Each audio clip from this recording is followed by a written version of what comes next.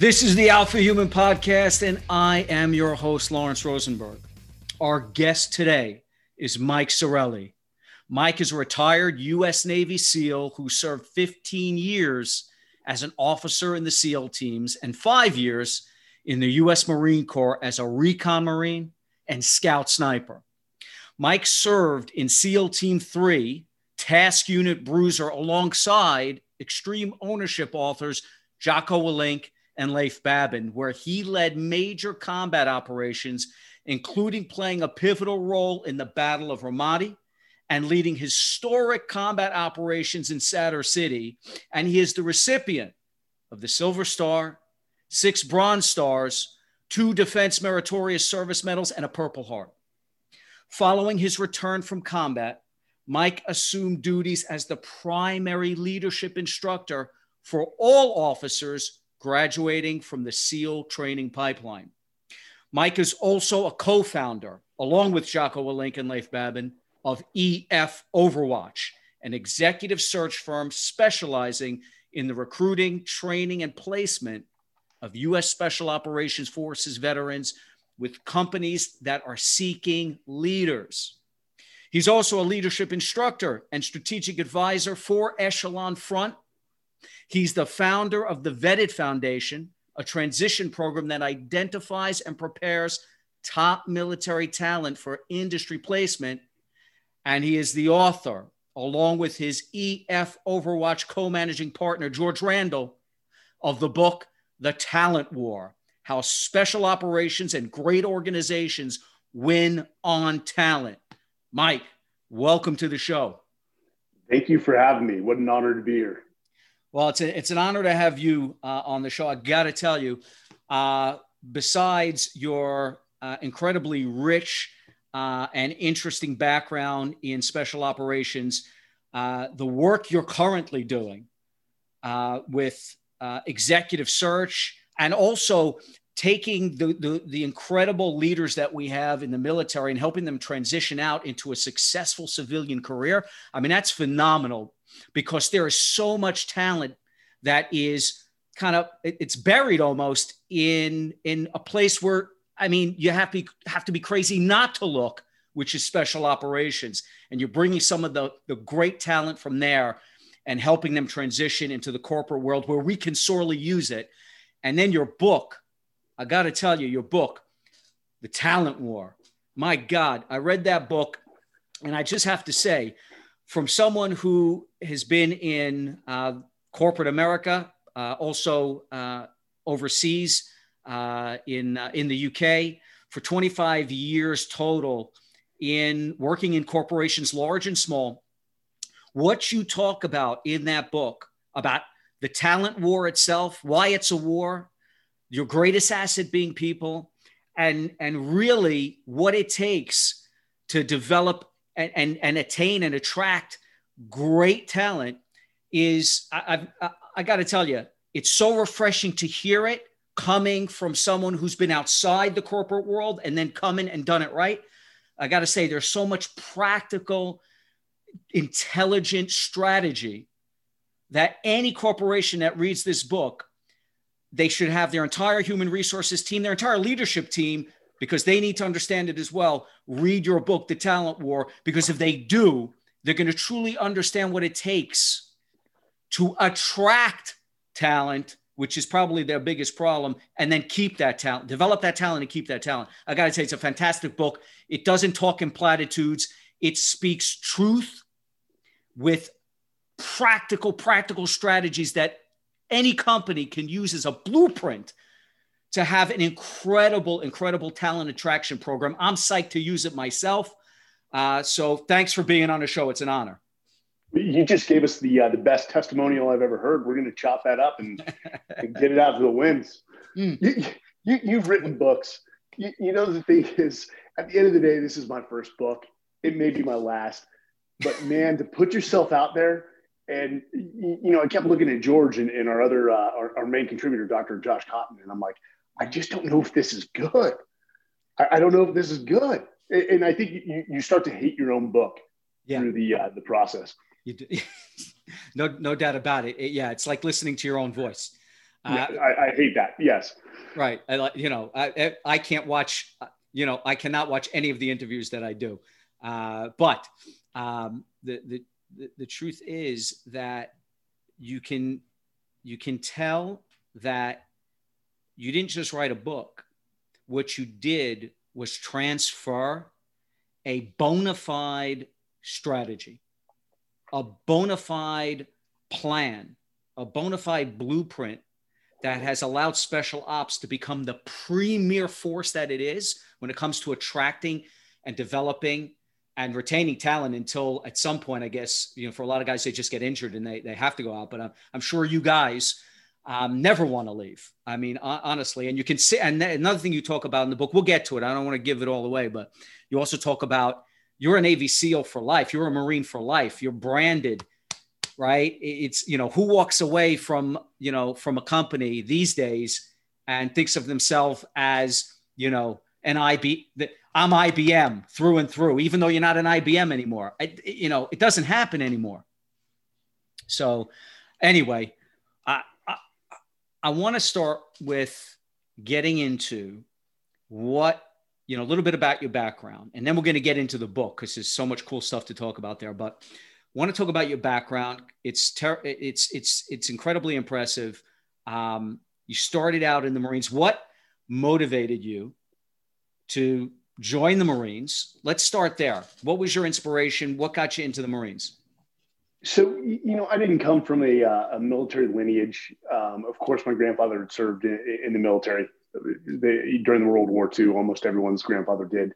And I grew up in San Francisco, which isn't exactly a hotbed of military recruitment, especially these days. But, I had this feeling that it's what I wanted to do. Mm-hmm. And I couldn't explain it. My father explained it better, and I'll get to that later. But what pushed me over the edge was the same thing about talent that a lot of companies don't understand, that your brand is your people. It's when you put them, when they leave work, are they representing the organization in such a way that somebody sees them and says, wow, I've got to be part of that organization. And for me, I don't want to utilize his full name, but he was a staff sergeant in the Marine Corps. His name was Ben. And, at the age of 18, 17, 18, I met this guy, Force Recon, which is the Marine, back then it was the Marines version of the top special forces. And everything about this individual just exudes the alpha human being. He was humbly confident. He was articulate. He was intelligent, highly respectful to other people. He didn't need to exact his ego on anyone. And as an 18-year-old, I'm like, dude, I can't stand next to this guy. So I've got to give it a shot because I got to see if I can be part of this organization. And actually, he helped me enlist in the Marine Corps about a year later. And I did. I made it into the recon community, loved it, became a scout sniper. And, it was that one leader. And a lot of people say you choose a boss, you don't choose a job. Mm. It was that one leader that pushed me to join an organization because of the very fabric of who they were. Wow. And just for the uninitiated, how does Marine Recon, Scout Sniper, how does that differ from the rest of the Marines? Yeah. So the Marine Corps, when they stood up organization, the military Department of Defense stood up Special Operations Command, or known as SOCOM. Mm-hmm. The Marine Corps initially said, we don't want to be a part of it. The commandant of the Marine Corps was a gentleman named Al Gray at the time. And he said, every Marine is special.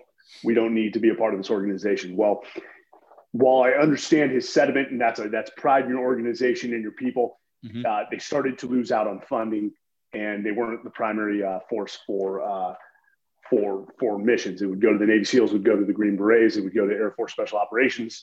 And eventually the Marine Corps in 2004, 2005 stood up a test element. Who led it was a guy named Craig Kaczynski, who is just amazing. He was a Force Recon legend. I work with him now on something called the Talent War Group that's coming out on November 9th. But okay. It was the way to put it is it was the Marine Corps' version of the Navy SEALs. And since the Marine Corps wasn't part of SOCOM, they completely controlled the future, the destiny of Force Recon. It wasn't part of a joint, a sort of joint command where they lost control of their own forces. Gotcha. And so, I mean, what a fraternity. But then you make the transition to the Navy SEAL. So how does that happen? What leads to that?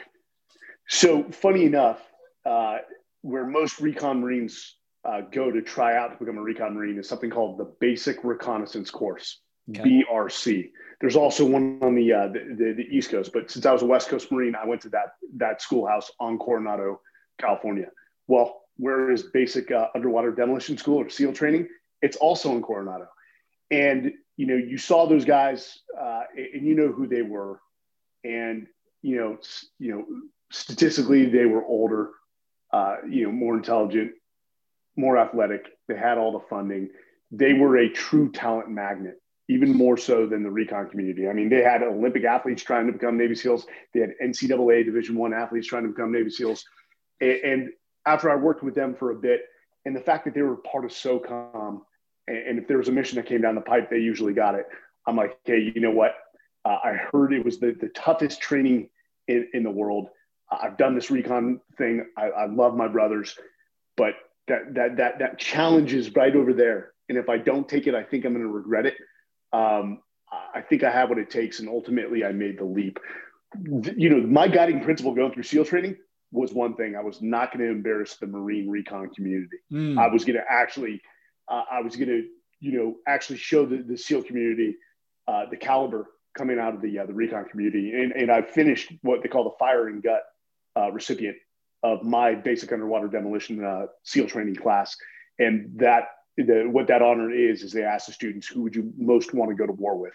And their answer was Mike Sarraille. And so that's when I knew I'd sort of upheld the reputation of the recon community when I went over there. So now you're in the SEALs, and you end up in SEAL Team 3 for some time, and Task Force Bruiser, which is famous or infamous, anywhere you want to look at it. Within the SEAL community, Task Force Bruiser also has a brand, right? I mean, they have Task Force Bruiser, and SEAL Team 3 has its own brand within the SEAL community. It's really amazing. No doubt due to the leadership and the way you guys approached. How did that come about? Because, no one can name any, really when you talk about the SEALs, you understand there's different SEAL teams, but for some reason, SEAL Team 3, Task Force Bruiser stands out. How does that happen? So again, this isn't, when we talked about the book, you said it's practical. It doesn't speak in platitudes. It's a framework. Mm-hmm. It shouldn't be a surprise to anyone that a leader sets the tone. The leader sets the tone. Can you overcome bad leadership? Yes, you absolutely can. But when you have phenomenal leadership that sets the tone, in this case, it was Jocko Willink. And, Jocko is a brother. He's also a mentor. He helped me sort of salvage my SEAL career because I ended up in a bad incident pretty shortly after basic underwater demolition school or training. But he sort of reinforced day one what the mantra was within Task Unit Bruiser. And it was the infancy of extreme ownership. And when he initially sort of told it to me, it didn't make sense because he said, everyone leads. And when he said that, I thought, too many chiefs, not enough Indians. Hey, that philosophy sounds awful. That sounds horrible. Whoever taught you that? And he explained it. He's like, no. He's like, as a leader, you want all your people leading at every level in the organization, which is to say you want them taking ownership at their respective level of the organization. You want them owning their roles and responsibilities. And we can do that at every single level of the organization, and everyone is sharing in ownership, which means they're attacking the problems. They're not pointing fingers or casting blame. When a problem happens, we just attack it together, we solve it, and we move on and we learn. And that's what made Task Unit Bruiser stand out. But, make no qualms, or, have no qualms about it. It was Jocko Willink. And I felt very fortunate early in my SEAL career to have served with a leader like that. And the reason he has such a following is because he is legitimate. there's a lot of people on social media that just have no credibility whatsoever, and nobody should be listening to them. That's the fact. This is the Dunning-Kruger effect. Just because somebody speaks with a lot of confidence does not mean that they're high in knowledge and experience. He is. And that's why people see it, is he's genuine. He lives what he says he's going to do. Now, he mentored and coached a lot of young SEALs that went on to have amazing careers. One, Dr. Johnny Kim, who's a NASA astronaut. He was a Silver Star recipient in the Battle of Ramadi. He and I went to Buds together, Harvard-educated doctor, and then NASA astronaut, all by the age of 34. Michael Monsoor, who unfortunately jumped on a grenade 3 feet from me to save my life and the life of another SEAL who's 3 feet on his other side, who's received the Medal of Honor.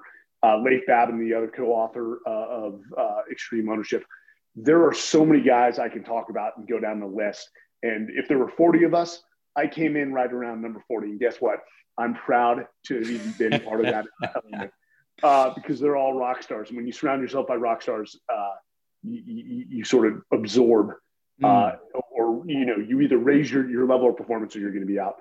And it did go on, and I don't want to misquote here. It went on to be the most decorated special operations task unit of the Iraq War. And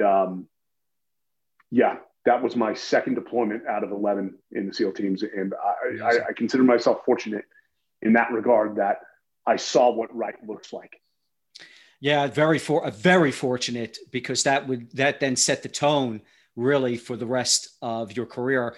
And clearly it's still in your blood, and it's continuing to make and mold not just you, but those around you now and those that you work with, and certainly that you help and coach and train and develop, which is interesting because, and you talk about these things in the book.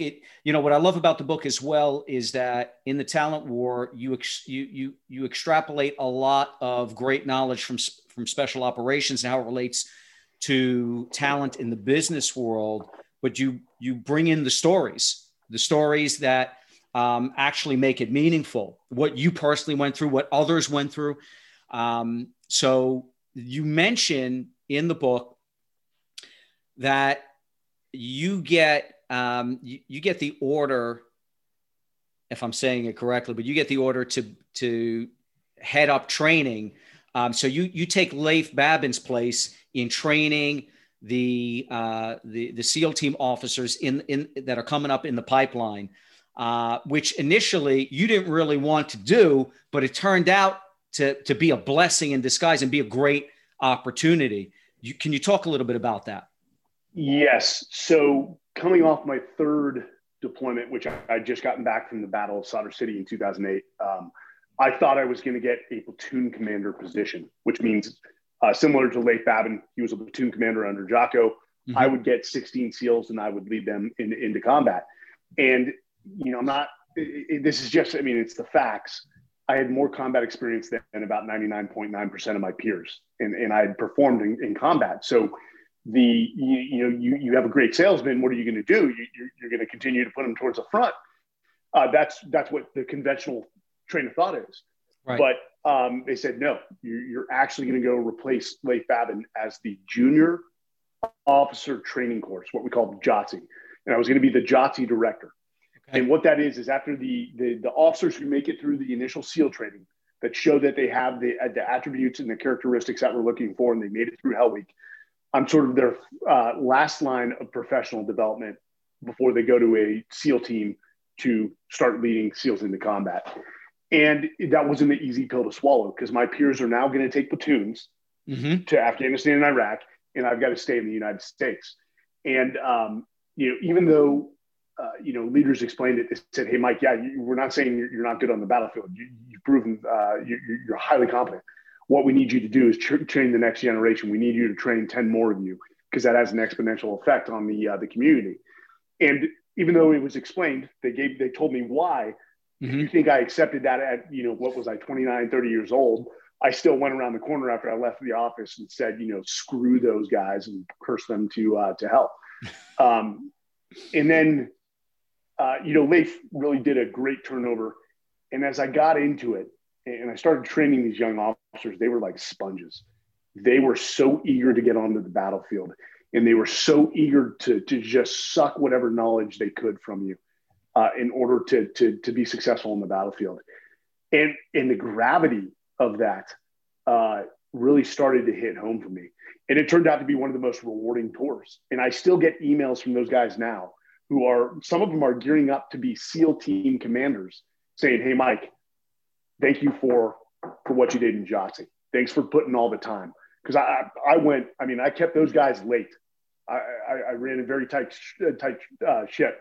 Mm-hmm. I wanted to make sure I was doing my job and setting them up for success. And then, even when I led that and went on to Naval Special Warfare Development Group, where I deployed just nonstop, and I was, what we would call a troop commander, I would still, we'd get young SEAL officers that would augment us on deployments.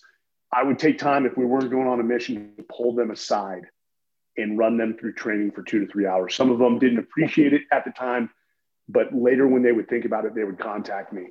Funny enough, and I don't want to monopolize time here, I had a young Marine officer on one of my last deployments that got assigned to me by a MU commander. A MU commander is a Marine colonel, and we were working together on a specific mission. He said, "Mike, I'd love to have eyes and ears inside your task force." And I said, "Absolutely, sir." And he would help with operations. And the kid showed up, and he was just wicked smart, wicked smart for his own good. Was everything was a comedy to him. Everything was a snide comment. And I sort of snapped him to and explained how serious the ramifications of what we were doing, and that there wasn't, it wasn't the time for snide comments. And over the next 3 months, I put a lot of time into this kid. Funny enough, I eventually get out of the military. This is like 3 or 4 years later, and I'm in a dark place because I'm leaving the military. And I don't want to say identity crisis, but everything's starting to percolate from all the SEAL, the teammates I lost, and I wasn't dealing with it well. Mm-hmm. And all of a sudden, I receive a letter from this individual. He was now a captain in the Marine Corps. His name was Jimmy. So I call it a letter from Jimmy, and I kept it.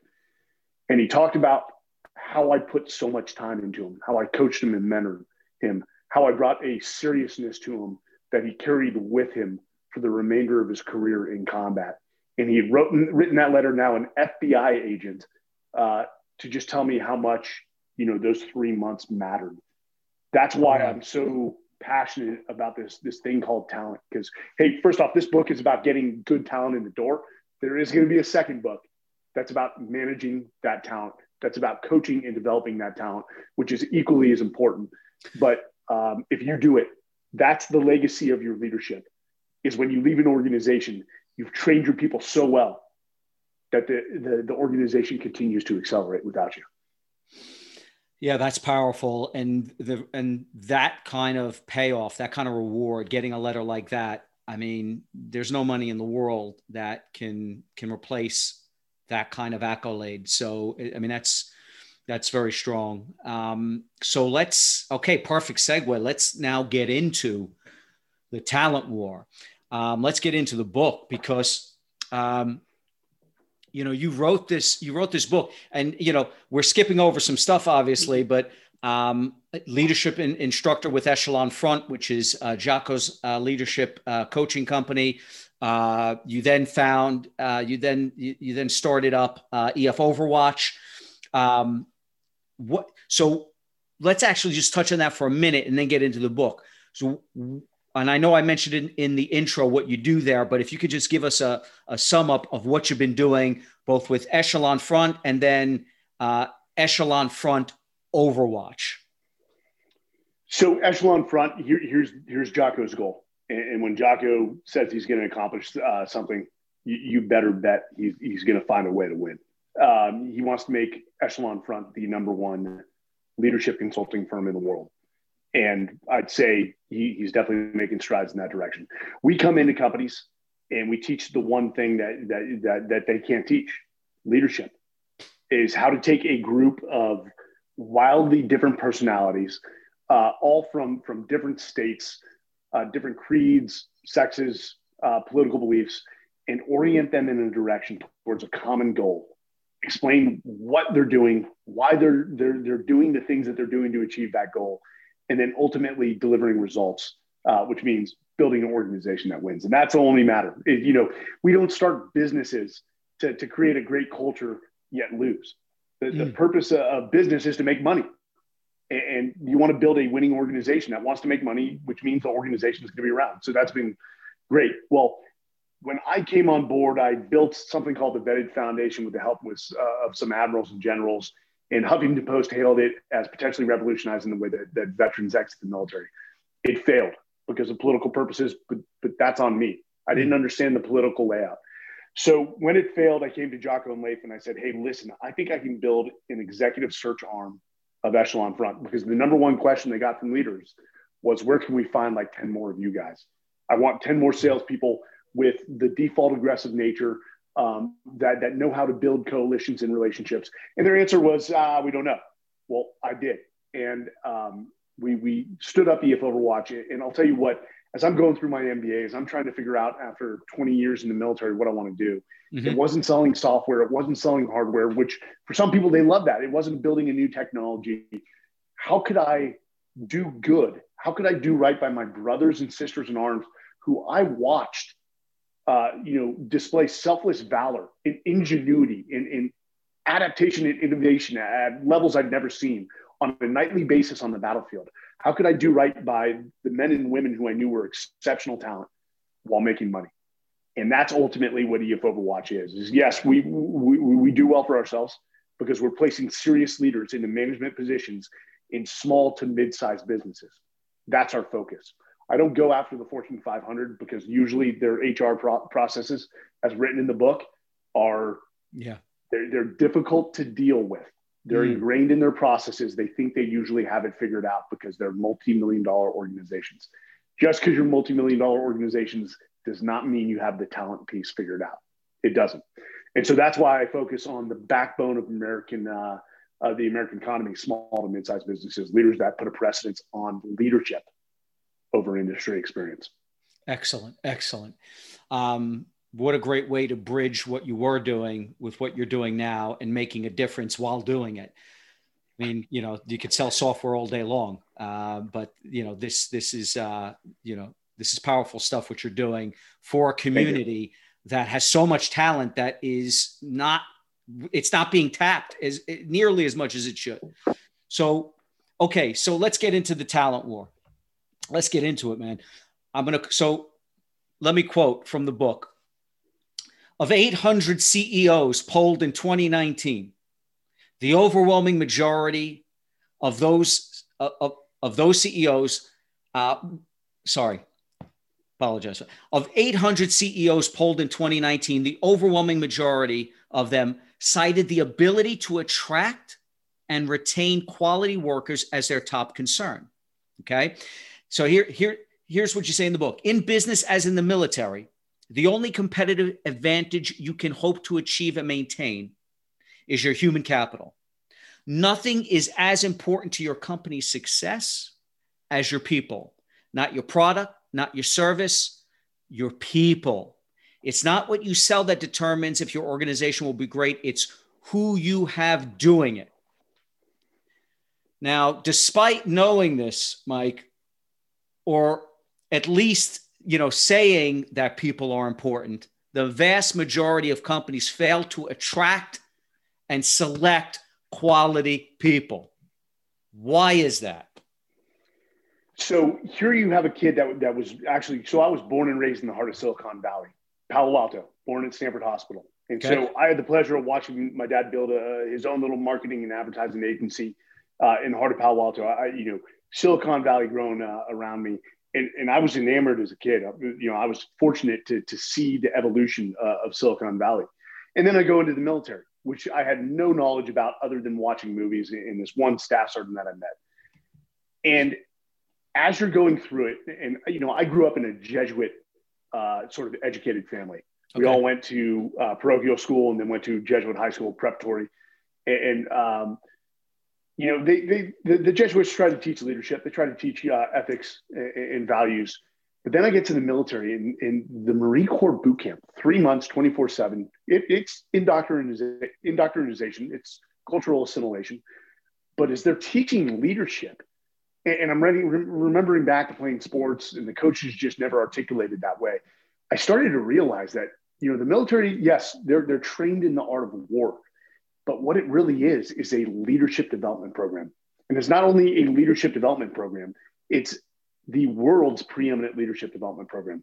I not only got to go through Marine Corps boot camp and learn about leadership, I then went to Marine OCS. I then went to SEAL training. I then went through an assessment selection for Tier 1.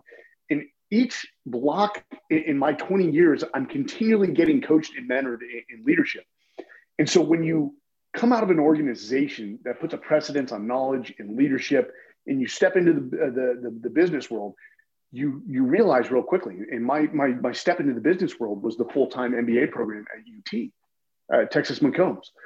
And, they didn't really have a great leadership curriculum, and they're not alone. MBA programs produce business practitioners. They don't produce leaders. That's not their emphasis. And so as I hear some of these professors who are just wildly knowledgeable in the art of business talk, it didn't really include a leadership component to it. And for a guy who had led for 20 years or had followed amazing leaders for 20 years, I started to see a major gap in leadership within the business world. Funny enough, at the same time I was there, Admiral William McRaven, who wrote the book, Make Your Bed, and is famous for the commencement speech at UT, he was the chancellor of UT. He was trying to stand up a leadership curriculum for the undergraduates. They would go through a leadership class, 3 credits. Their freshman year, sophomore year, junior year, and senior year. And the university, which is, UT is wildly liberal, had an allergic reaction to it. They had an allergic reaction to it. He even brought in General Tony Kuklo, amazing mentor of mine, love the guy, and they couldn't get it through. Wow. And, as we talked to more business leaders and I did research and I was starting to build up this vetted foundation, I saw a leadership deficit in the business world. And I'm like, you know what? I know where to find some leaders that you can teach the industry to, but they've got the soft skills that you can't teach and the soft skills that you need right now to lead your people through, let's say, a crisis like COVID. They look at COVID and they're like, okay, just another day. We're going to have to adjust how we operate. But guess what? The end goal does not change. Our tactics of how we get there are going to adjust wildly. We're going to have to be innovative, but we're going to continue in the direction that we had planned a year previously to COVID. And hey, it's also the same mindset of when we see crisis, or we basically see an opportunity. Crisis means opportunity, and that's how we approach it. If our enemy and we are both in crisis, we understand that if we can get through the crisis better, more efficiently, we can seize, the advantage on them, the high ground. Same thing with business. If you can navigate through this more efficiently, more effectively, more calmly, then you can seize more market share from your competitors and come out stronger. Okay, so let's get into this concept then of talent, right? Because you knew where the talent was, right? So I'm going to quote you again. So in the book, you say, Buds attract some of the highest potential youth from across the nation. In fact, you mentioned this earlier. You were saying these are all highly intelligent, highly athletic, highly motivated by the opportunity to prove themselves. And classes have included Ivy League grads, NCAA Olympic athletes, right? Investment bankers, but also just kids right out of high school who never played a sport in their life. Yet, instructors have long since given up on predicting who will succeed and who won't, because more often than not, they guess wrong. An elite athlete who can run farther and faster than everyone else has no greater chance of graduating than a former high school speech and debate member with a no-quit attitude. Talent may not look like what you think it will. So, Mike, how do you define talent? Talent is high potential. It's not necessarily a high performer yet. Ultimately, your job is, once you decide who the talent is, to develop them in such a way that they become high performing leaders and multiply a high performing team. They're a multiplier to it. So what you're looking for with talent, the definition of talent, is you're looking for a set of characteristics and attributes that matter to you. Notice I say that matter to you. The problem with a lot of businesses is they don't know what characteristics and attributes matter to them because they've never created talent profiles. A lot of companies approach hiring for any role within their company. They approach it the same. You cannot do that. If your organization consists of the engineers and salespeople, the talent profiles for a sales person and an engineer are going to look wildly different. And so you've got to develop a process to identify who is talented in both those realms.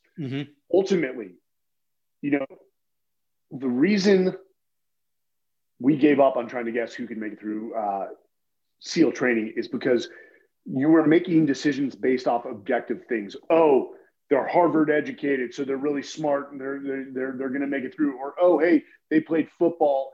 They're the starting fullback at Florida State. They're going to make it through this training. Or, hey, look at that guy. He's 200 pounds of muscle with only 10% body fat. He's going to make it through. It's almost like trying to utilize a resume to make a decision. You're making a decision based off a resume alone. A resume doesn't tell you who somebody is. It's just part of the surface. Now, in special operations training, and this was what the business world isn't very good at, is pushing people, is adding a little stress during the interview process.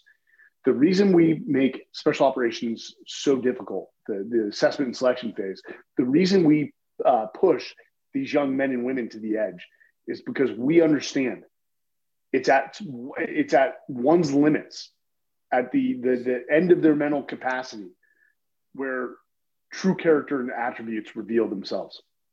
It's only then can you see what a person's made of.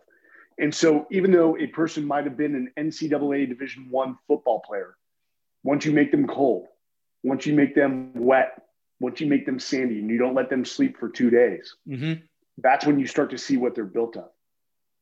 And, again, you translate it to the business world. People, hiring managers, HR generalists, make decisions based off objective things which are easy to measure. Right. What great hiring managers, what great leaders in business need to become great at is measuring the subjective things. And that's what we talk about in the book is, we are looking for those subjective things that can't be measured on an assessment, personality assessment, that can't be, evaluated on a resume. It just takes a process to reveal it. Yeah. So this is really the heart and soul of kind of where you're coming from.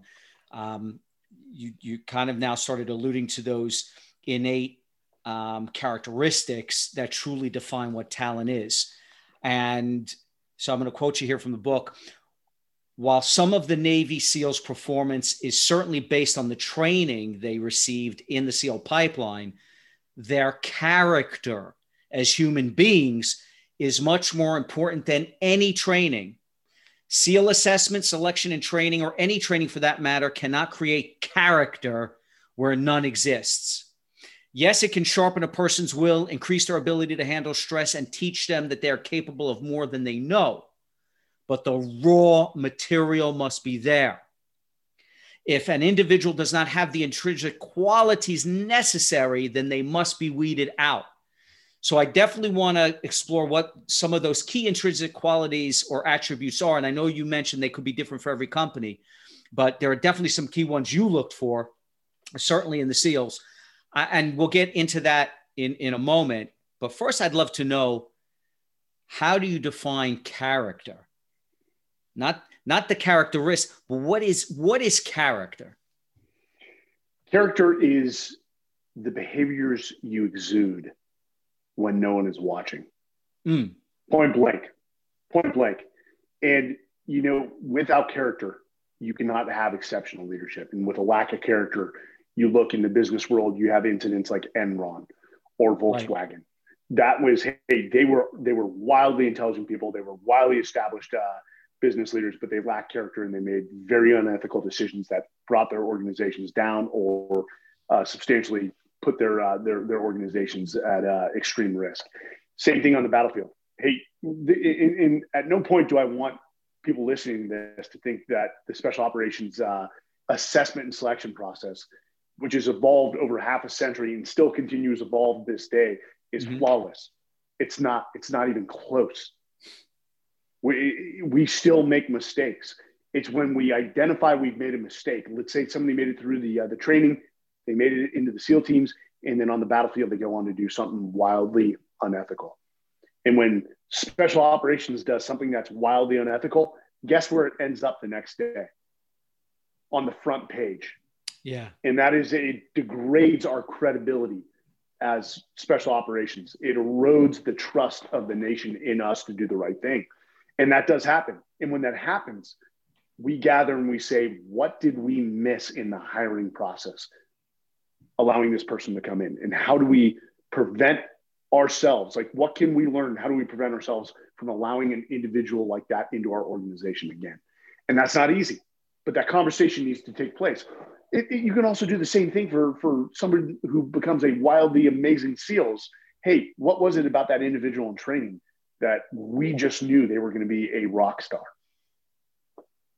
So, this is really interesting because you point out something in the book, which is where maybe, a lot of companies, and even from time to time, as you said, maybe even the SEALs, although certainly I think these people are weeded out most of the time.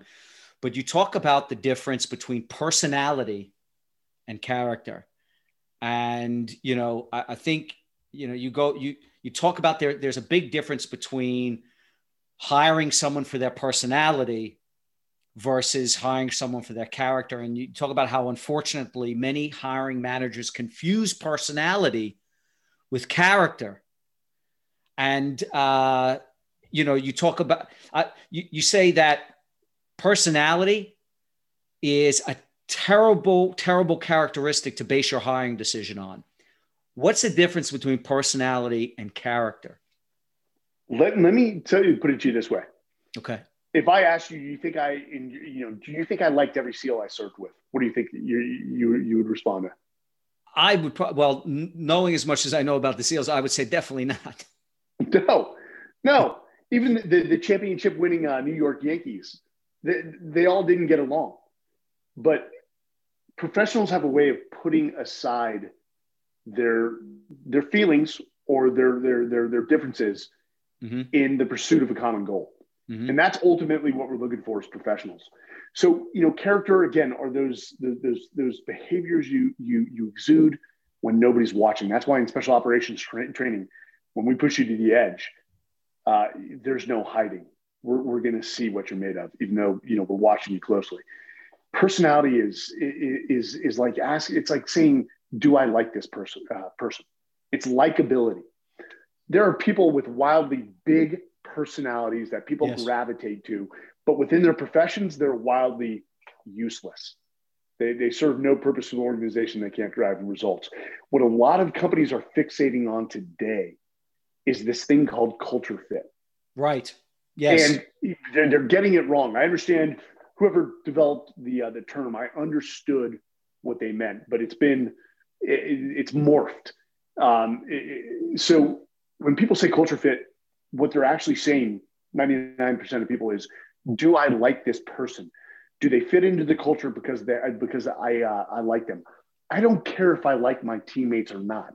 I'm building a high-performing team. I'm not building a family. People keep talking about this. In fact, Reed Hastings, in his recent book, said you're building high-performing teams. You're not building families. They have families. They're going to go home to their families at the end of the day. Just like for SEAL deployment, we came home and we went back to our respective families. But I want a high-performing team. And again, if it's a team of professionals, whether they like each other or not, they'll get the job done. And they'll find pride in the fact that they accomplish something together. So likability doesn't matter. What ultimately matters is that your values align with mine or the organization. that you believe in integrity, that you're humble, that you're driven, that you're resilient. If you, whatever your attributes or whatever your values are for your organization, you're hiring people that match those. If you're high performing, Simon Sinek talked about this, the performance trust matrix. Yep. If you're a high performing individual, but you are low trust, you have no place in our organization. I'd rather go with somebody that's an average performer, but high trust. I know they're going to do the right thing. I know their values align with mine. And if I send them off to conduct a mission and I can't be there as their boss, I know they're going to make the right decisions. I know they're going to do the right thing. And I know they're going to get the job done. It might not be to the standard that the high performer would get it done, but I'm not willing to budge on integrity. That's okay. Yeah, that's really interesting. Not willing to budge on integrity, because integrity is what you refer to in the book as one of those foundational character attributes, right? So you've kind of defined what character means, but then you talk about that there are those, so character, right? What you're made out of when no one's looking. Who are you really, right? And it's the characteristics, those attributes that we're really looking for, those qualities. And integrity, you mentioned, is one of those foundational attributes of talent that special operations looks for. What are some of the others that, because in looking at some of these attributes, I mean, I couldn't imagine a company not wanting people with some of these attributes. Absolutely. So as Dr. Josh Cotton is an IO psychologist. He's the head of assessments for Honeywell. He designs these for a living. So George and I started to talk about what are the attributes, the common threads of high performers, regardless of domain or industry. And so again, this is one big research book on the special operations community and great organizations from the business world. And each of the special operations communities had codified what their attributes were. Okay. Some had a list of 12, some had a list of 3, but they put the time into understanding what is the talent profile that we consider a high performer in our community. And they were very close to each other. As Dr. Carol Green, a military psychologist, said, they're all looking for ice cream, just slightly different flavors. Right. And so we looked at all these. We looked at some organizations. We talked to Joe DePinto, who's a West Point graduate, former Army officer, CEO of 7-Eleven. Talked to other CEOs and CHROs. And we came up with 9 foundational characteristics or attributes. And they are drive, resiliency, adaptability, humility. We just talked about integrity. Yeah. Effective intelligence, team ability, curiosity, and emotional strength. I want to ask, so 2 of them. I mean, a lot of them on their face, right? You know what they are, prima facie. But describe, when you talk about effective intelligence, what does that mean? So as we're talking with business leaders and military leaders that ran these assessment and selection programs, they all used the same word. I'm not kidding you. Hey, intellectual horsepower matters. It does. We look for people that are highly intelligent. What Brian Decker, who was a special forces commander, he was in charge of special forces assessment and selection, and very much revolutionized it. He looked at the data. Some of it wasn't predictive. And so he redesigned the program so that it was measuring the right things. He said, companies have to identify what is the gate. Most of us use these intelligence tests. For the military, it's the ASVAB. For other companies, there's a multitude. But what is the minimum intelligence requirement for certain jobs in your company? And if you haven't done assessments of your high performers and your low performers, you're not going to know what that is. But what he found was that at a certain level, that they identified the level, you have to be above this score. But increasing a score that was above that gate didn't necessarily equate to an increase in performance. And so that's why they chose that. And so once somebody passes that intelligence, let's say requirement, that gate is closed. It's no longer used in the hiring process. But the Marine Corps defined this well, the MARSOC community. Effective intelligence is the ability to use what intelligence you do have to solve very dynamic problems for which no real world or book solution exists. So it doesn't matter if you're a 130 IQ or you're a 100 IQ. What really matters if you throw the same problem at those two people, who can effectively apply the intelligence they have to solve that problem in the right manner in the least amount of time. That's what matters. Some people are wicked smart. They go to school, they get a 4.0, but you put them into a real world setting and they suffer through paralysis through analysis. They want to overly analyze problems. We saw this in the SEAL teams.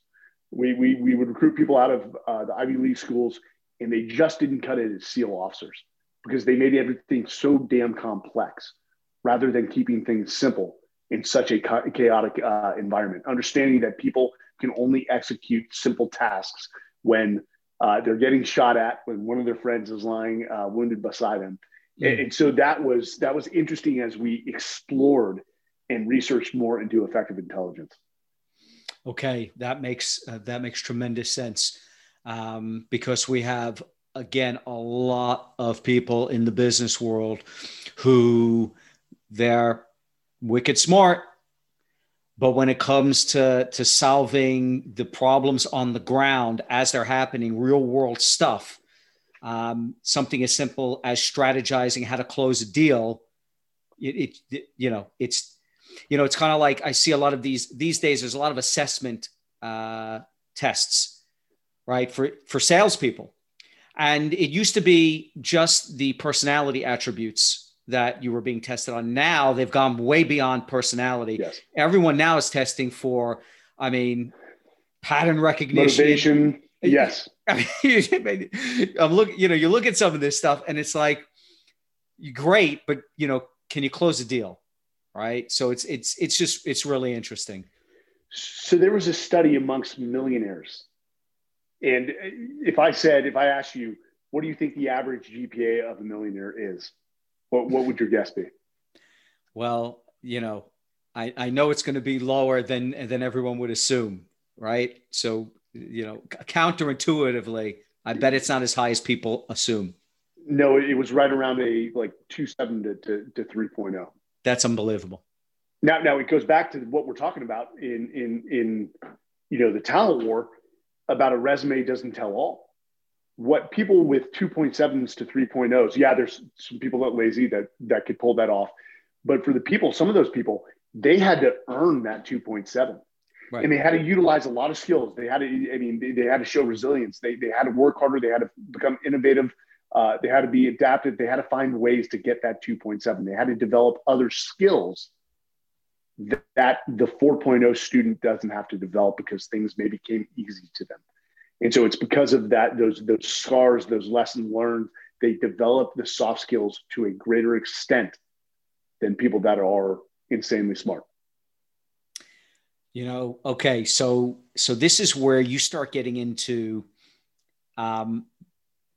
hire for the future, not the past, because really what leaders in business should be looking for are those individuals that, how to figure out how to get from point A to point B. And it didn't come easy to them, right? You talk about in the book, you say prior industry experience is simply not the most effective predictor of performance. Why is that? The special operations community proved this one. They just put this one to bed. It's dead. So, special operations doesn't go to high schools and say, hey, everyone in the audience, in the auditorium, if you're interested in trying out for the SEALs, raise your hand if you have prior special operations experience. Nobody would raise their hands. So we became an organization that had become very good at attribute or what we call potential-based hiring. We developed processes to assess what is subjective. And again, the business world just uses the easy button. They go for subjective. So, we've ended up in this situation so many times with EF Overwatch where we put an exceptional candidate coming fresh out of the military in front of a employer, and the employer decides to go with somebody with industry experience, even though they knew they didn't have the character.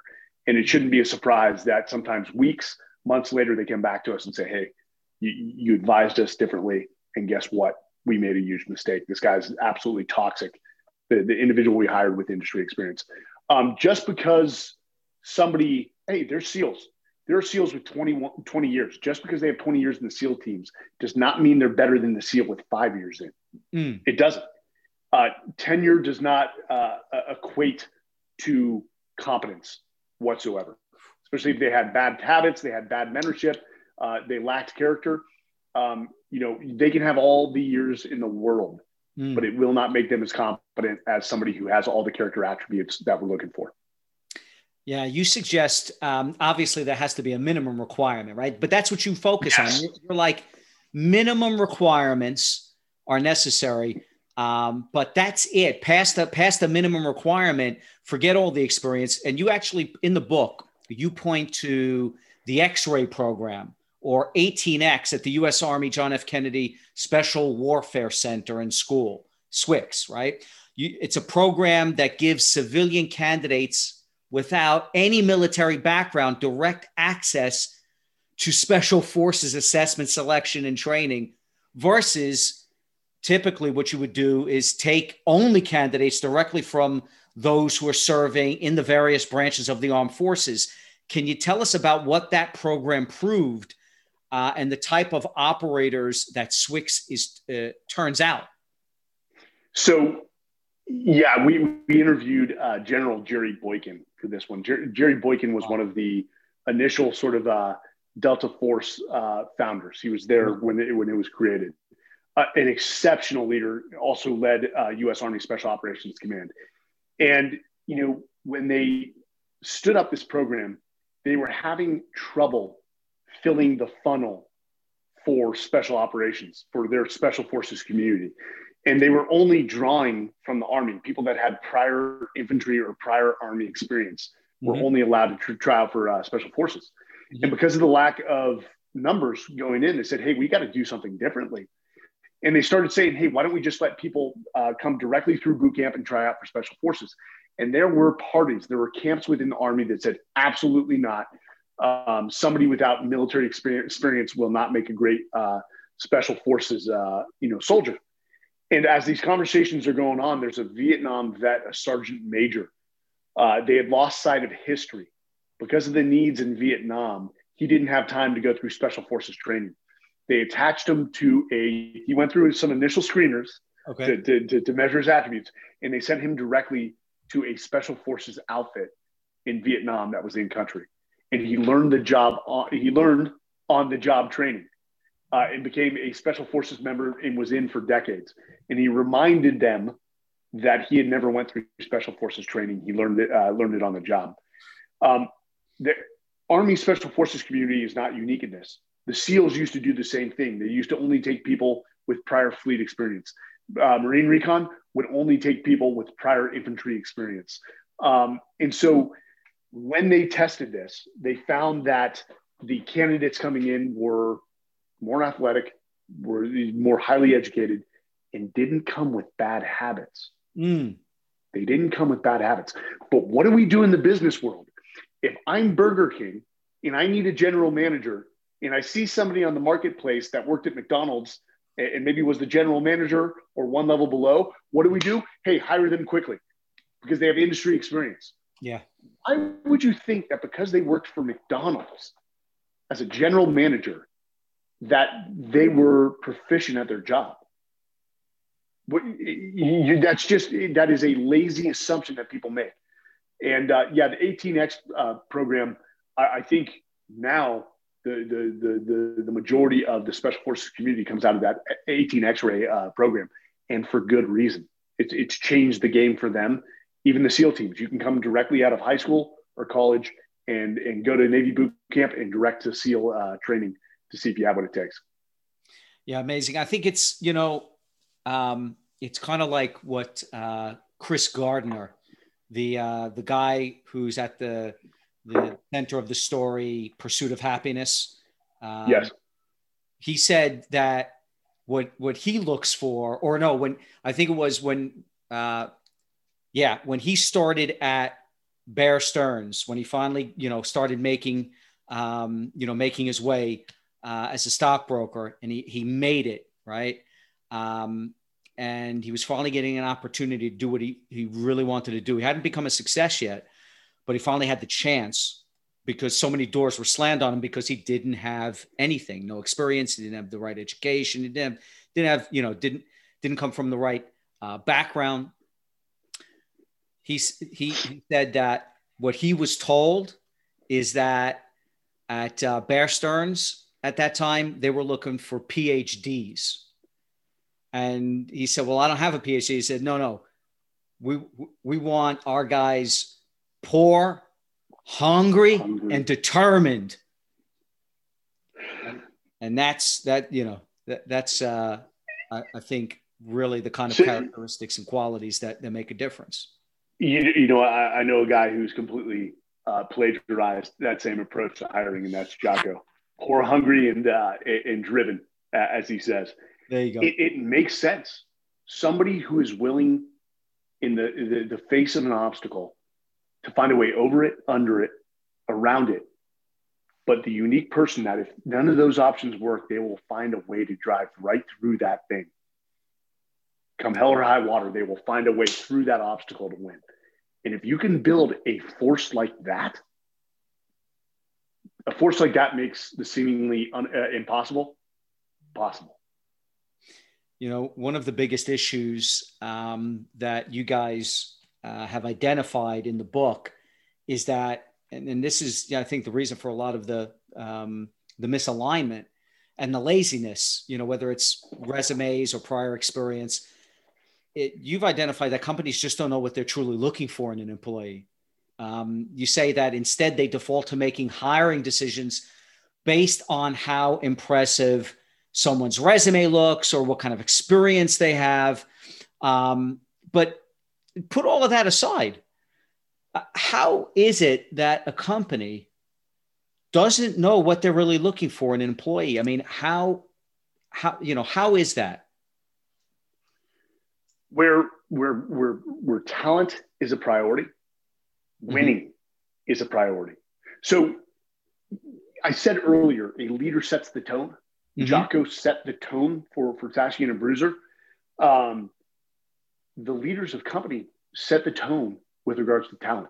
Now, in special operations, it's a foundational belief.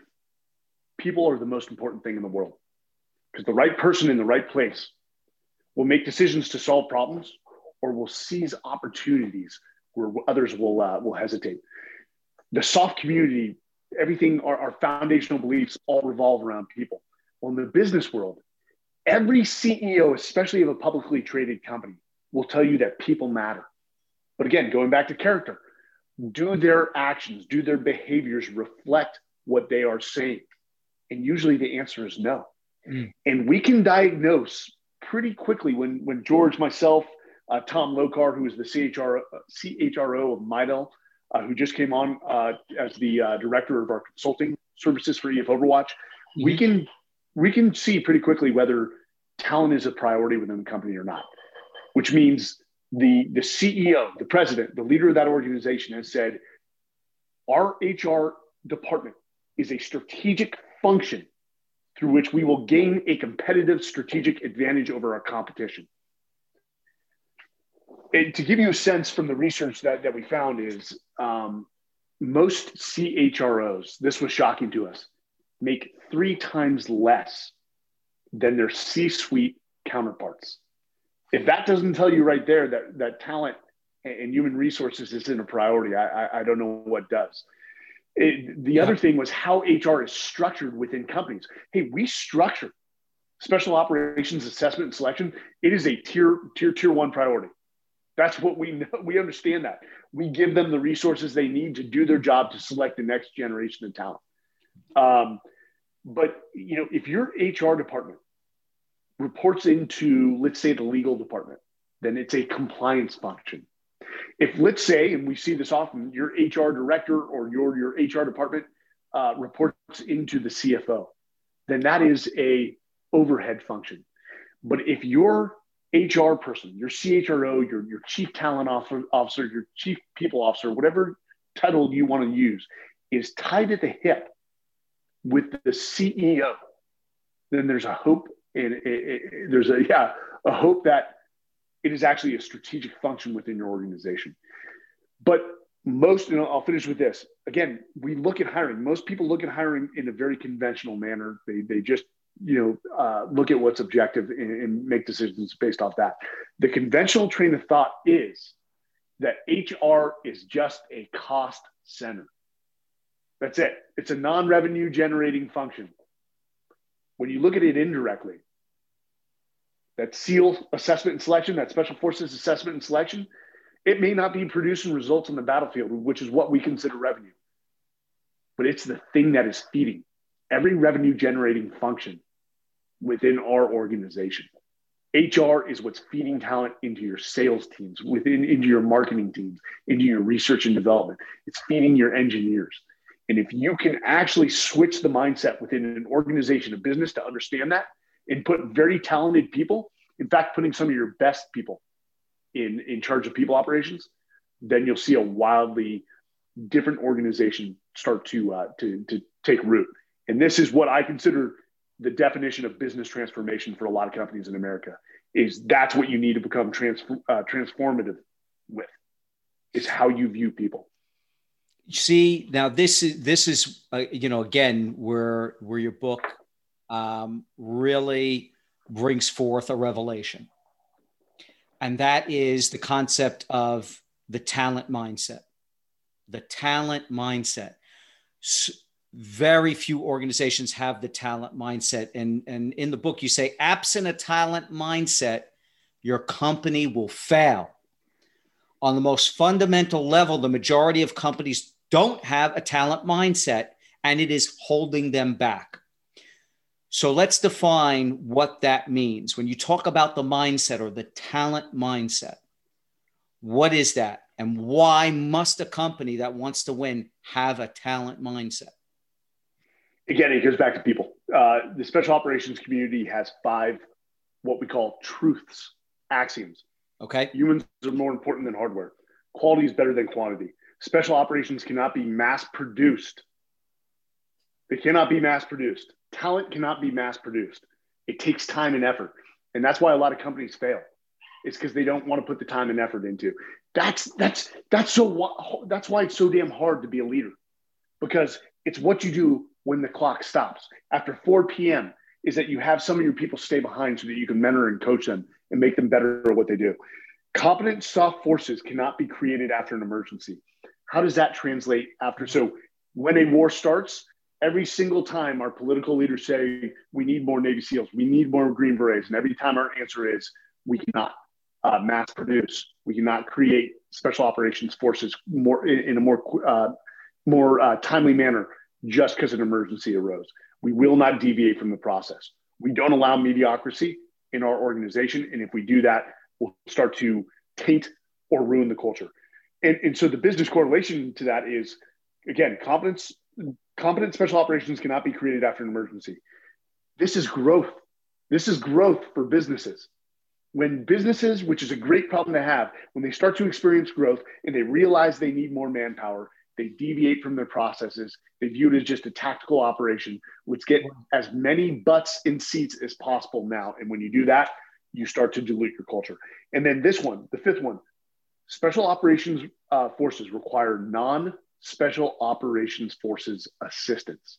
What that's saying is that good people at every level of the organization and every function matter. So, yes, Navy SEALs are sexy, Green Berets are sexy, but it's all those people behind the Navy SEAL or the special forces. At one command I was at, for every SEAL we had 15 support personnel, each carrying out a critical function that enabled us to be successful on the battlefield. So that lack of a talent mindset is going to kill your organization. What we see a lot of is people treat HR as a reactive sort of process. That's right. It's almost like, as George Randall likes to say it, because he's been in talent acquisition for 20 years. Okay. They consider me an order taking service. Oh, I have a problem. I need to replace this person. You've got three weeks. Go find me somebody else. And when you do that, you compromise your process, and you're going to make bad hires. Within EF Overwatch for our executive search firm, one, there's two things I have to, well, one thing I have to hear and one thing I need to reinforce and make sure that my client understands.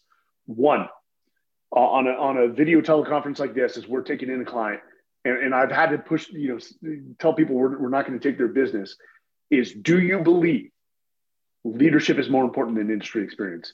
And if the business leader, not the HR director, the CEO or the owner of that company looks at me and says, Mike, leadership trumps industry experience any day of the week, they've passed my first check box. Okay. The second is, I tell them, hey, this process takes time. If you call me next week and say, hey, I need somebody in 2 weeks, we'll cancel that contract. I'll advise you, hey, I know you're really in need of talent right now. Let the process reveal the right talent. Don't, when you put a timeline on it, again, you've compromised your process. So, it's interesting because, I've seen some great human resource leaders. I mean, truly strategic minds. And as you said, they've been attached at the hip to the CEO. But so much of the time, because no investment is really made, they're an afterthought. And, yes. It's really when you don't realize it, especially as someone who's, has to interact with human resources. And, just the way they're looked at in the recruitment industry as well. They're looked at as an impasse. They're looked at, right, as like a blockade to being successful. And I can understand why, because they're not, in many cases, they haven't been afforded the opportunity to become strategic partners, right? They're just, like you said, butts in seats. But you talk about how companies, they say they want talent, and that's what the human resources team is meant to go and uncover. But they're not incentivized to do so, given the way they measure the effectiveness of their hiring process. Can you elaborate on how companies currently evaluate the effectiveness of their hiring processes and why it's so flawed? It's time to fill. What is your time from the time the job rec was given to you? How quickly did you fill it? Don't worry about the other metrics. That's what they're being judged on. 100%. So again, you're putting a time limit on a process. Special operations assessment and selection usually is about 1 to 2 years. Now, am I saying businesses can replicate that? Absolutely not. But when you put a time limit, like I said, on an HR director or HR generalist to go find somebody as quickly as possible, you don't have a process. You're basically just saying, get a butt in the seat now. That's what I need. I need 5 people. Go find them. Let's get this project done. So back to your point, when HR is not incentivized, or I think a better way to explain it, when they feel like they're second-class citizens within their own organization, they're not going to be ineffective. They're not going to feel like they're part of the team, and hence they're not going to perform to you to a level to make sure that they're solving your problem. So, a lot of HR, because you've seen the content we're producing on LinkedIn, a lot of human resources professionals have reached out to me and George, and are like, thank you. That's how we feel.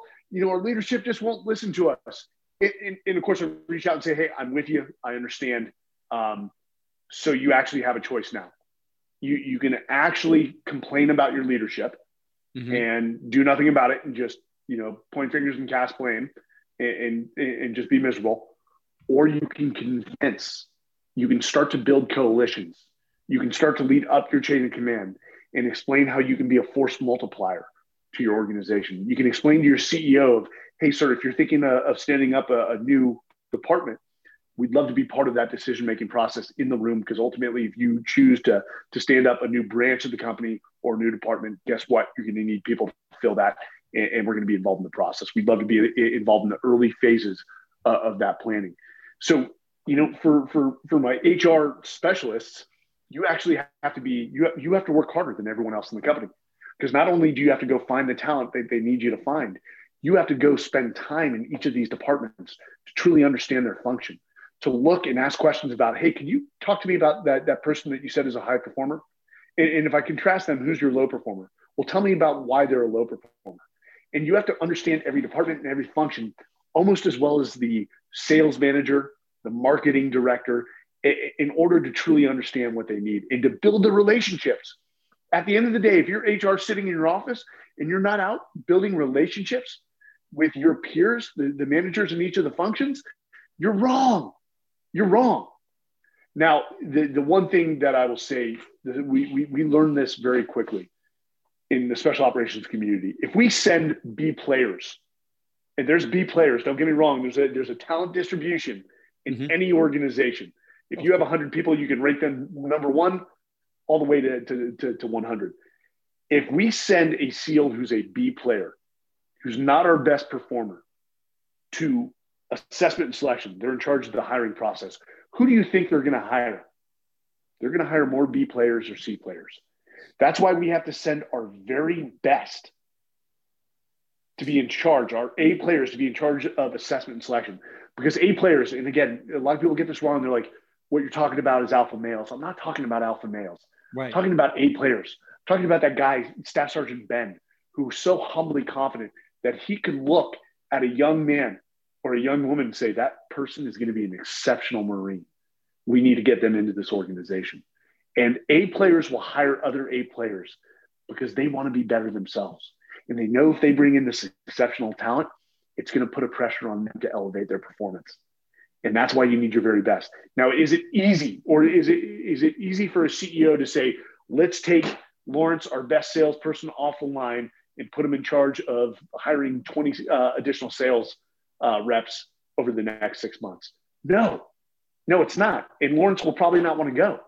But the reason the military to develop our leaders, the reason that somebody has to go run training at some point in their career, usually a 2-year billet, is develop them as a leader. Think how much better your salespeople would be if they had to go get involved in the hiring process. What it forces them to do is say, okay, let me contextualize why I've been so successful in sales. What is it that I do that has made me so successful? When you have to go train junior SEALs, it makes you think. And when you start to teach, you actually start to learn that process better and you develop as a leader. Oh, that's why I've been doing the things that I've been doing for 5 years. Now, as I'm teaching it, I truly get it. I have a level of understanding now. And when we send SEALs to training, you see them come back more competent, more confident, and more eager to get in and apply this understanding that they've just developed. Yeah, I mean, this is such a powerful concept, what you talk about in the book, about getting your leaders, your A player leaders into the hiring process. First of all, if you do that, then that whole function is going to become far more strategic and everyone's going to appreciate how important it is. Number one. Number two, if you don't do that, and if you do happen to have, B players involved in the hiring process, then you get into something that's closely related to fear-based hiring, which you talk about in the book, right? Fear-based hiring. Can you tell us about fear-based hiring, what that's about?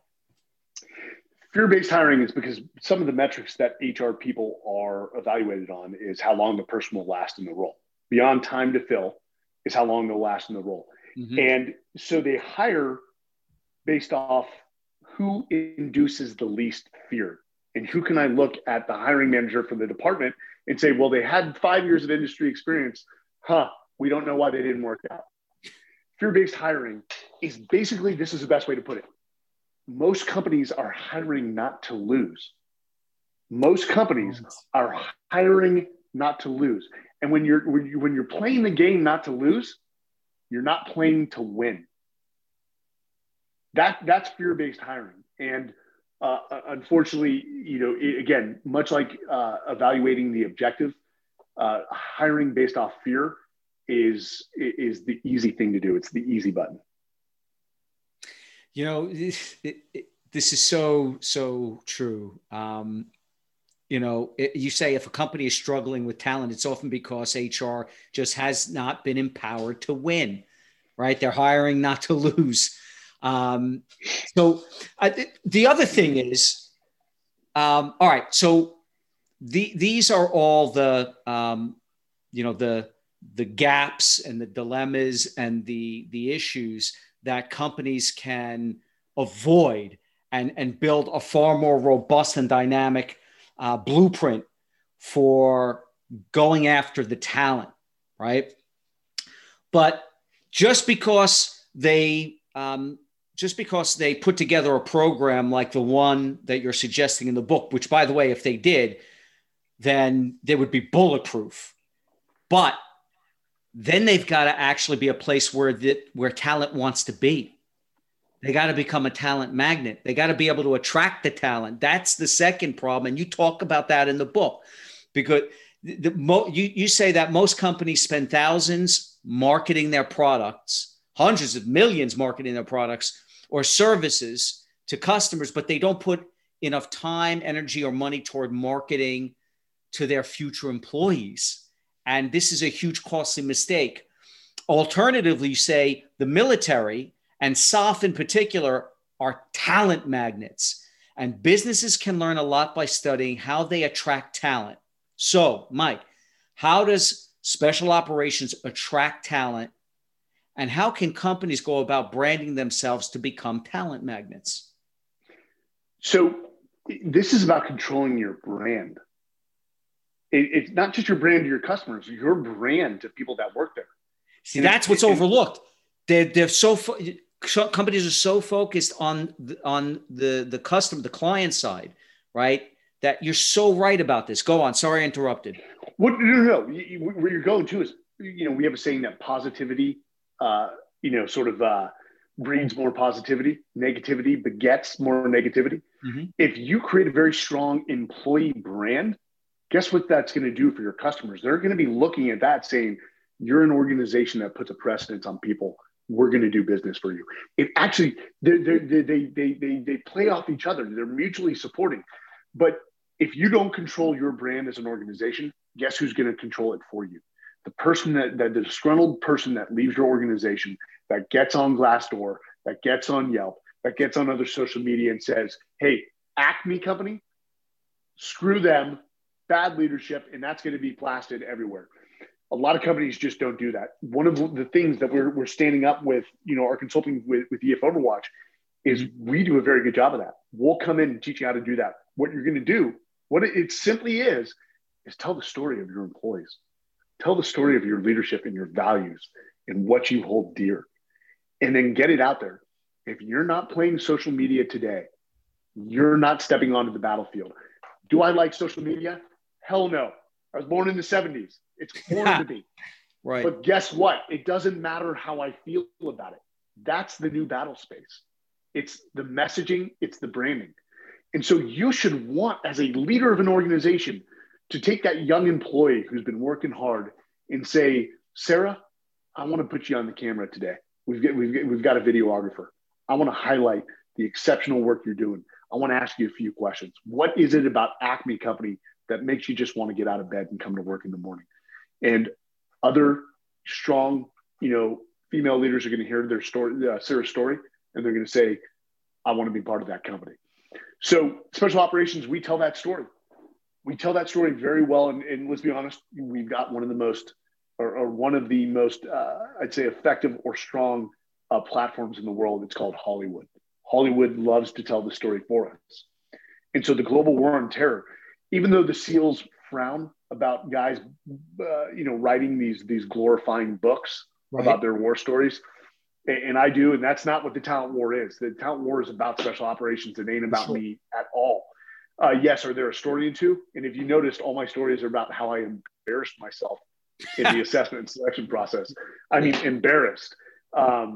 Things that I still, that cause me grief to this day, even though I apologized for them. But, those books during the global war on terror actually helped fill the funnel. And as much as we look down on them, they actually serve a purpose. And The fact that you have people writing books about Google, what was it, In the Plex and all the others, those actually fill your talent funnel because people read that about the exceptional talent, Sergey Brin, about the mentorship they got from Bill Campbell, and the fact that they spend 2 times more than their competitors on employees. That makes a lot of very intelligent people coming out of Silicon Valley, out of Stanford, or coders of great skill want to be part of that organization. Yeah, I mean, honestly, you in the book, I mean, it's worth buying the book just for this part alone. You talk about how does special operations go about attracting the best talent, and I counted. You got like 9 key bullet points in there, and you talk about some of these. I mean, just attracting talent requires knowing what talented people want. What talented people want? People want to be part of an organization they can be proud of. People want opportunity. They want growth. And 2 last things they want. They want autonomy. They want the autonomy. They want to earn autonomy to make decisions for the organization. And they want ownership. They want ownership over their careers and their acceleration. And if you can provide those things, your retention rate is going to go through the roof. Now you said it, this thing is just not simple. We do have it is simple. It's just not easy. The framework is there. We have a formula that says, talent plus leadership equals victory. This leadership, the leadership development, the talent management part is so damn hard. And if you can't get that right, then you're going to become a revolving door for talent, because good talent, no matter how young or old it is, will not put up with bad leadership. So you've got to get both these parts of these variables correct to have an organization that wins.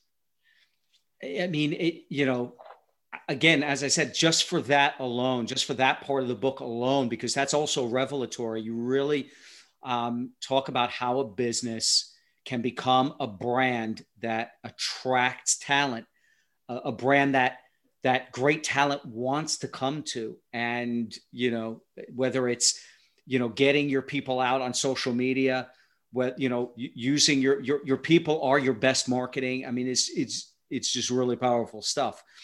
And then let's say, and so then you also talk in the book about, so if you're now attracting that talent, so now you know how to select the great talent, right? You are attracting that talent, but then you got to have a process, right? You got to have a process for finding out who the A players are. And that's where, your assessment comes into play. And I wanted to just point out just a couple of things that I really loved about your hiring process. Won't go into the whole thing. Again, another reason to buy the book. You want a bulletproof hiring process, get the talent war. But a couple of things I wanted to point out. So you talk about the questions that the interviewer asks should be designed to elicit information about certain behaviors so that you can measure the attributes identified in the talent profile that you've created, like, for instance, drive or like humility. So asking these kinds of questions that elicit that kind of knowledge about whether someone has those intrinsic qualities, those are not the questions you're usually asked, right? You're not asked those kind of questions. And you talk about pushing candidates outside their comfort zone by asking them those types of questions or unexpected questions that force them to think about something other than what they came there to do, right? Tell us about, why is that? What are you looking to do by coming at a candidate from left field and asking questions that aren't even about the job? So again, what we're looking for is not how much they know about the company or not how much they know about the role. Mm-hmm. It's how much they know about themselves. That's what we're evaluating on, is how well do you know yourself? How well has Lawrence become a master in Lawrence? to where he can articulate. Everyone can articulate their strengths. Tell us about your weaknesses. What is a weakness? It's an opportunity for growth. And I want to hear some genuine answers. Ultimately, so we didn't create this, subscriptive interview process for people in the book. We steered away from that for a reason, because companies have to figure this out on what works for them. What works for Google is not going to work for Goldman Sachs, which is not going to work for a small to mid-sized business. What you do have to have is a multivariate process. You can't depend on a resume alone. You can't depend on an interview alone. You have to have several variants that go into the decision-making process. That could be personal assessments. You've actually identified a personal assessment that is calibrated to your talent, to your industry, that is providing predictive value. But we've had people talk about like, hey, well, and we even hear this sometimes. Some leaders are like, the number one interview question that without a doubt, I can tell you that's stupid. There's no one question. There's no one process.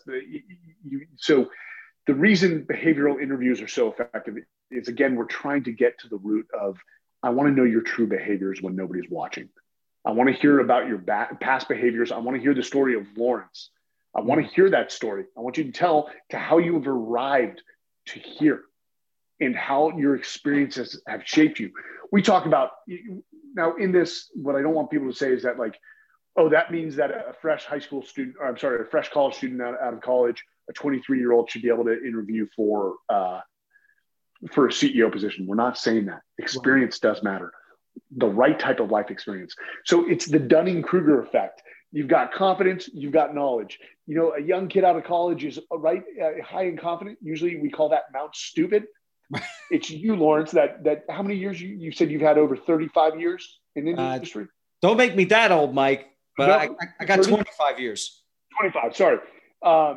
So you've come down that curve of enlightenment.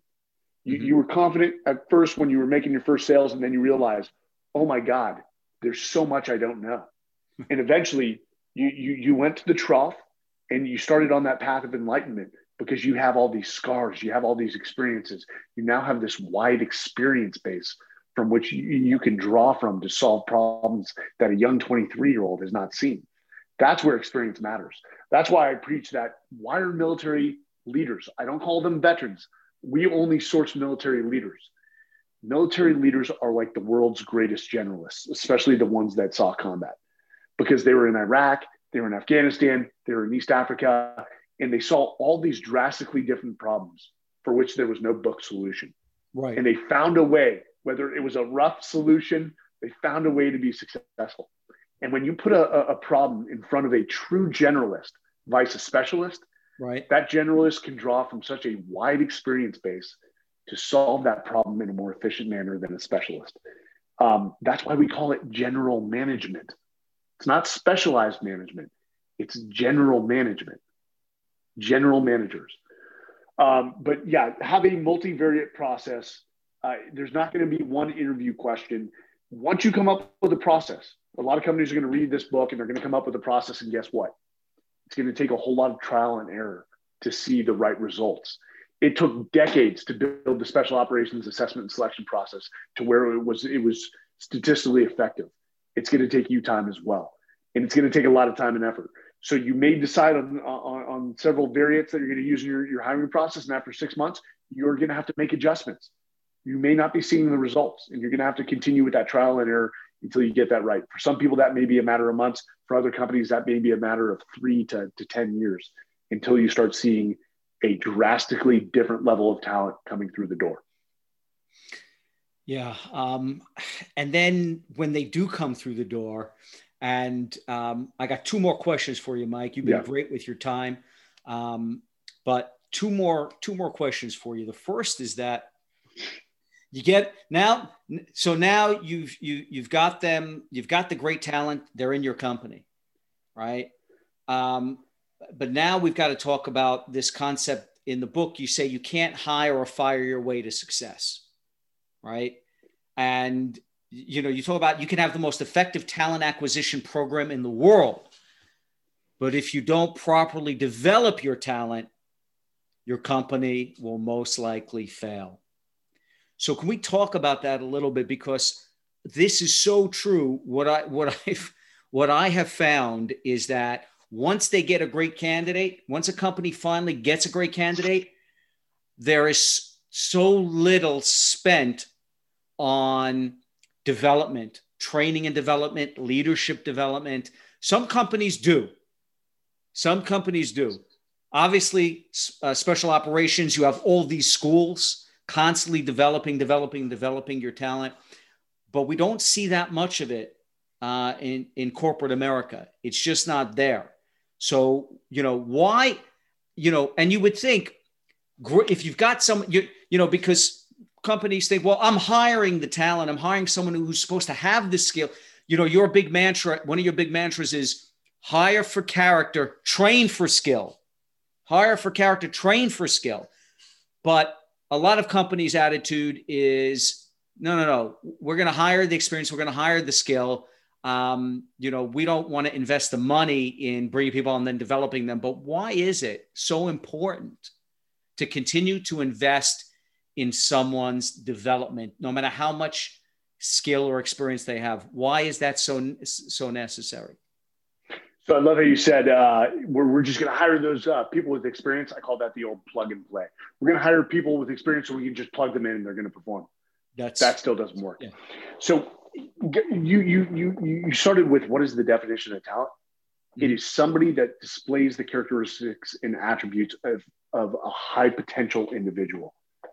What takes that transformation from a high potential individual to a high performing team member, or what we call a rock star, is what's in between. It's that leadership development. It's that coaching. It's that constant mentoring. It's allowing them to fail and then picking them up and say, hey, that's okay.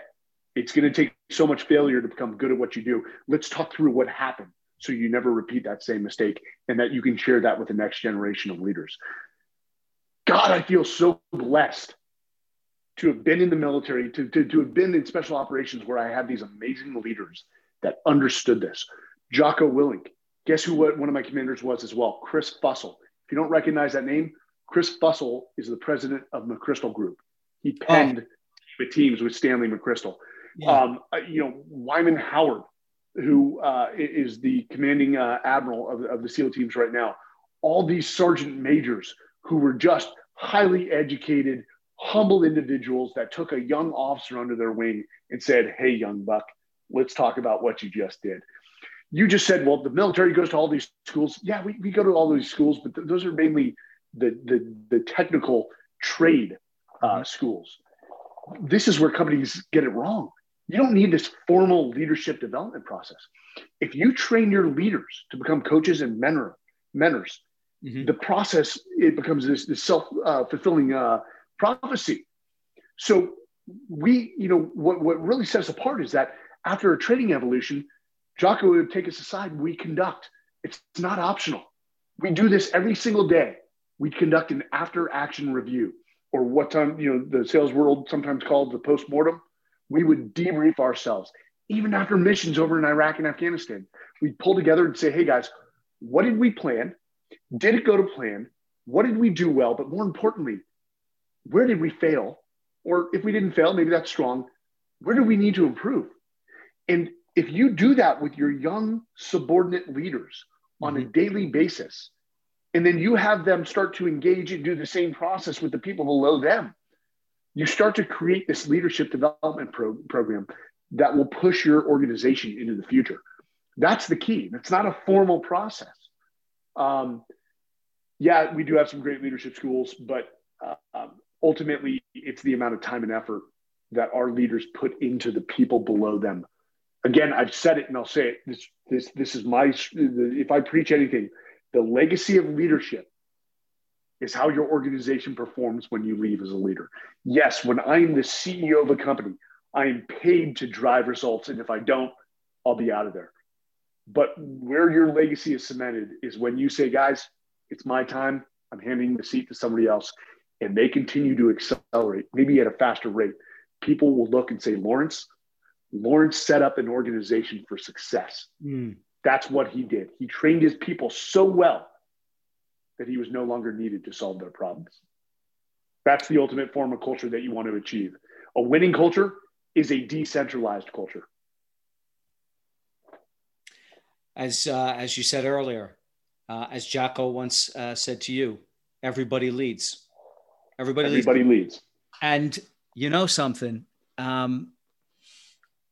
you bring on A players, and there's nothing true A players love more than constant professional development. And so you're going to retain those A players.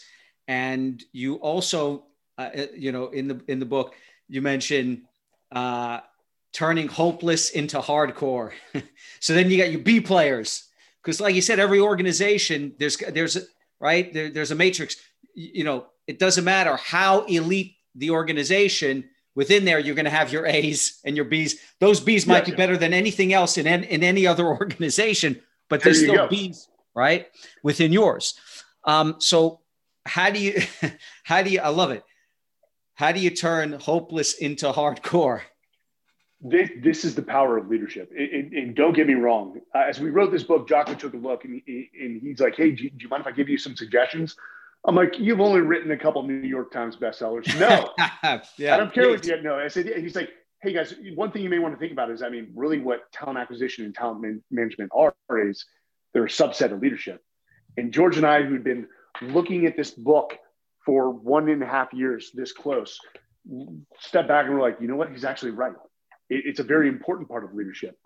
But the power of a leader, yes, can you come in and turn around a bad organization? Absolutely. And we used a story of a guy named Colonel David Hackworth. He's the most decorated soldier in the history of the Army. And he was given a task, a very hard task.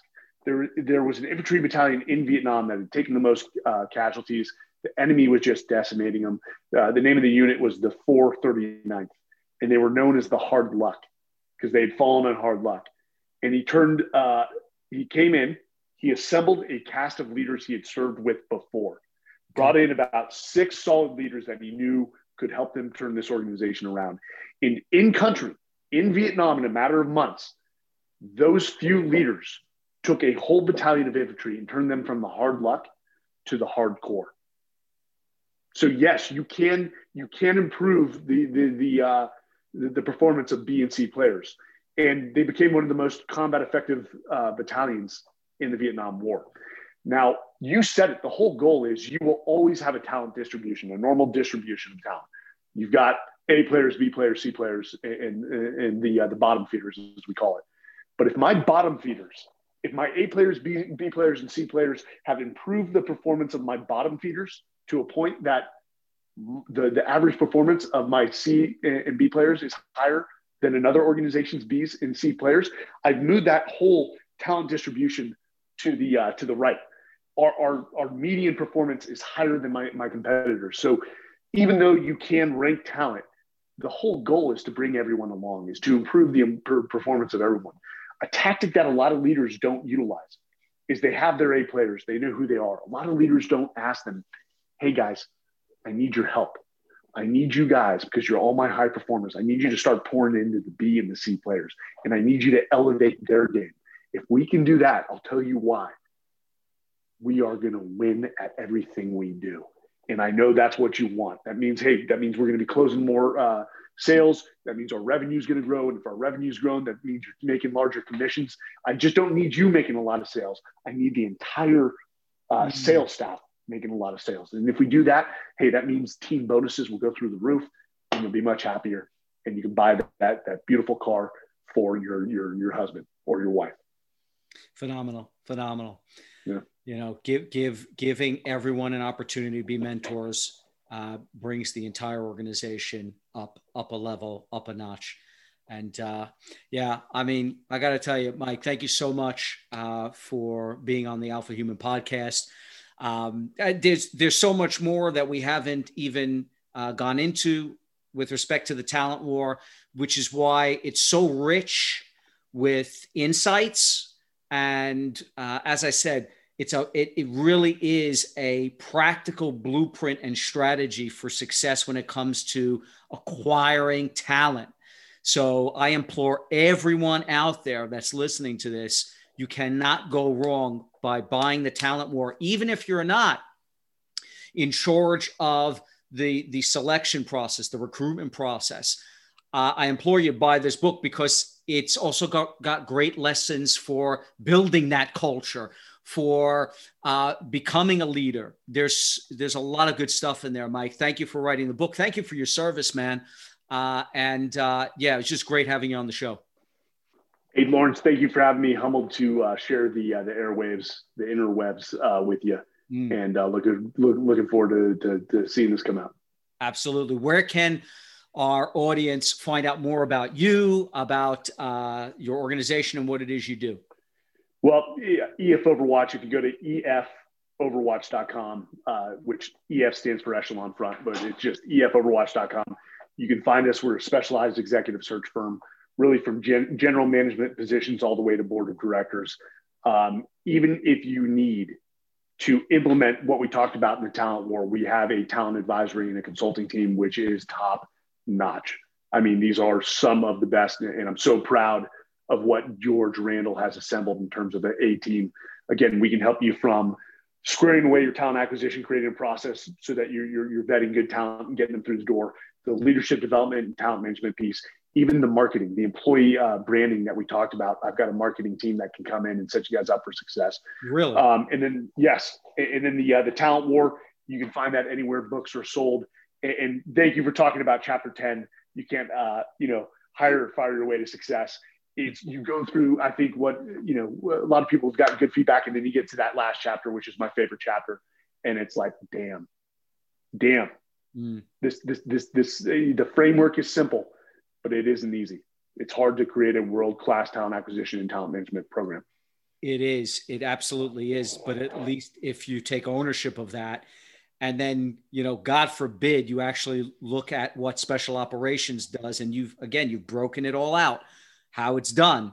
I mean, honestly, it's not easy, but how can you go wrong? You can't lose if you have the winning formula, you have the winning blueprint, just implement it.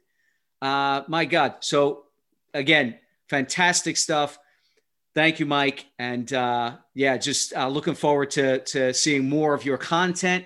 You and George put out some fantastic content. So anyone who's on LinkedIn, connect with these guys, follow these guys, and definitely have a look at those videos you're putting out.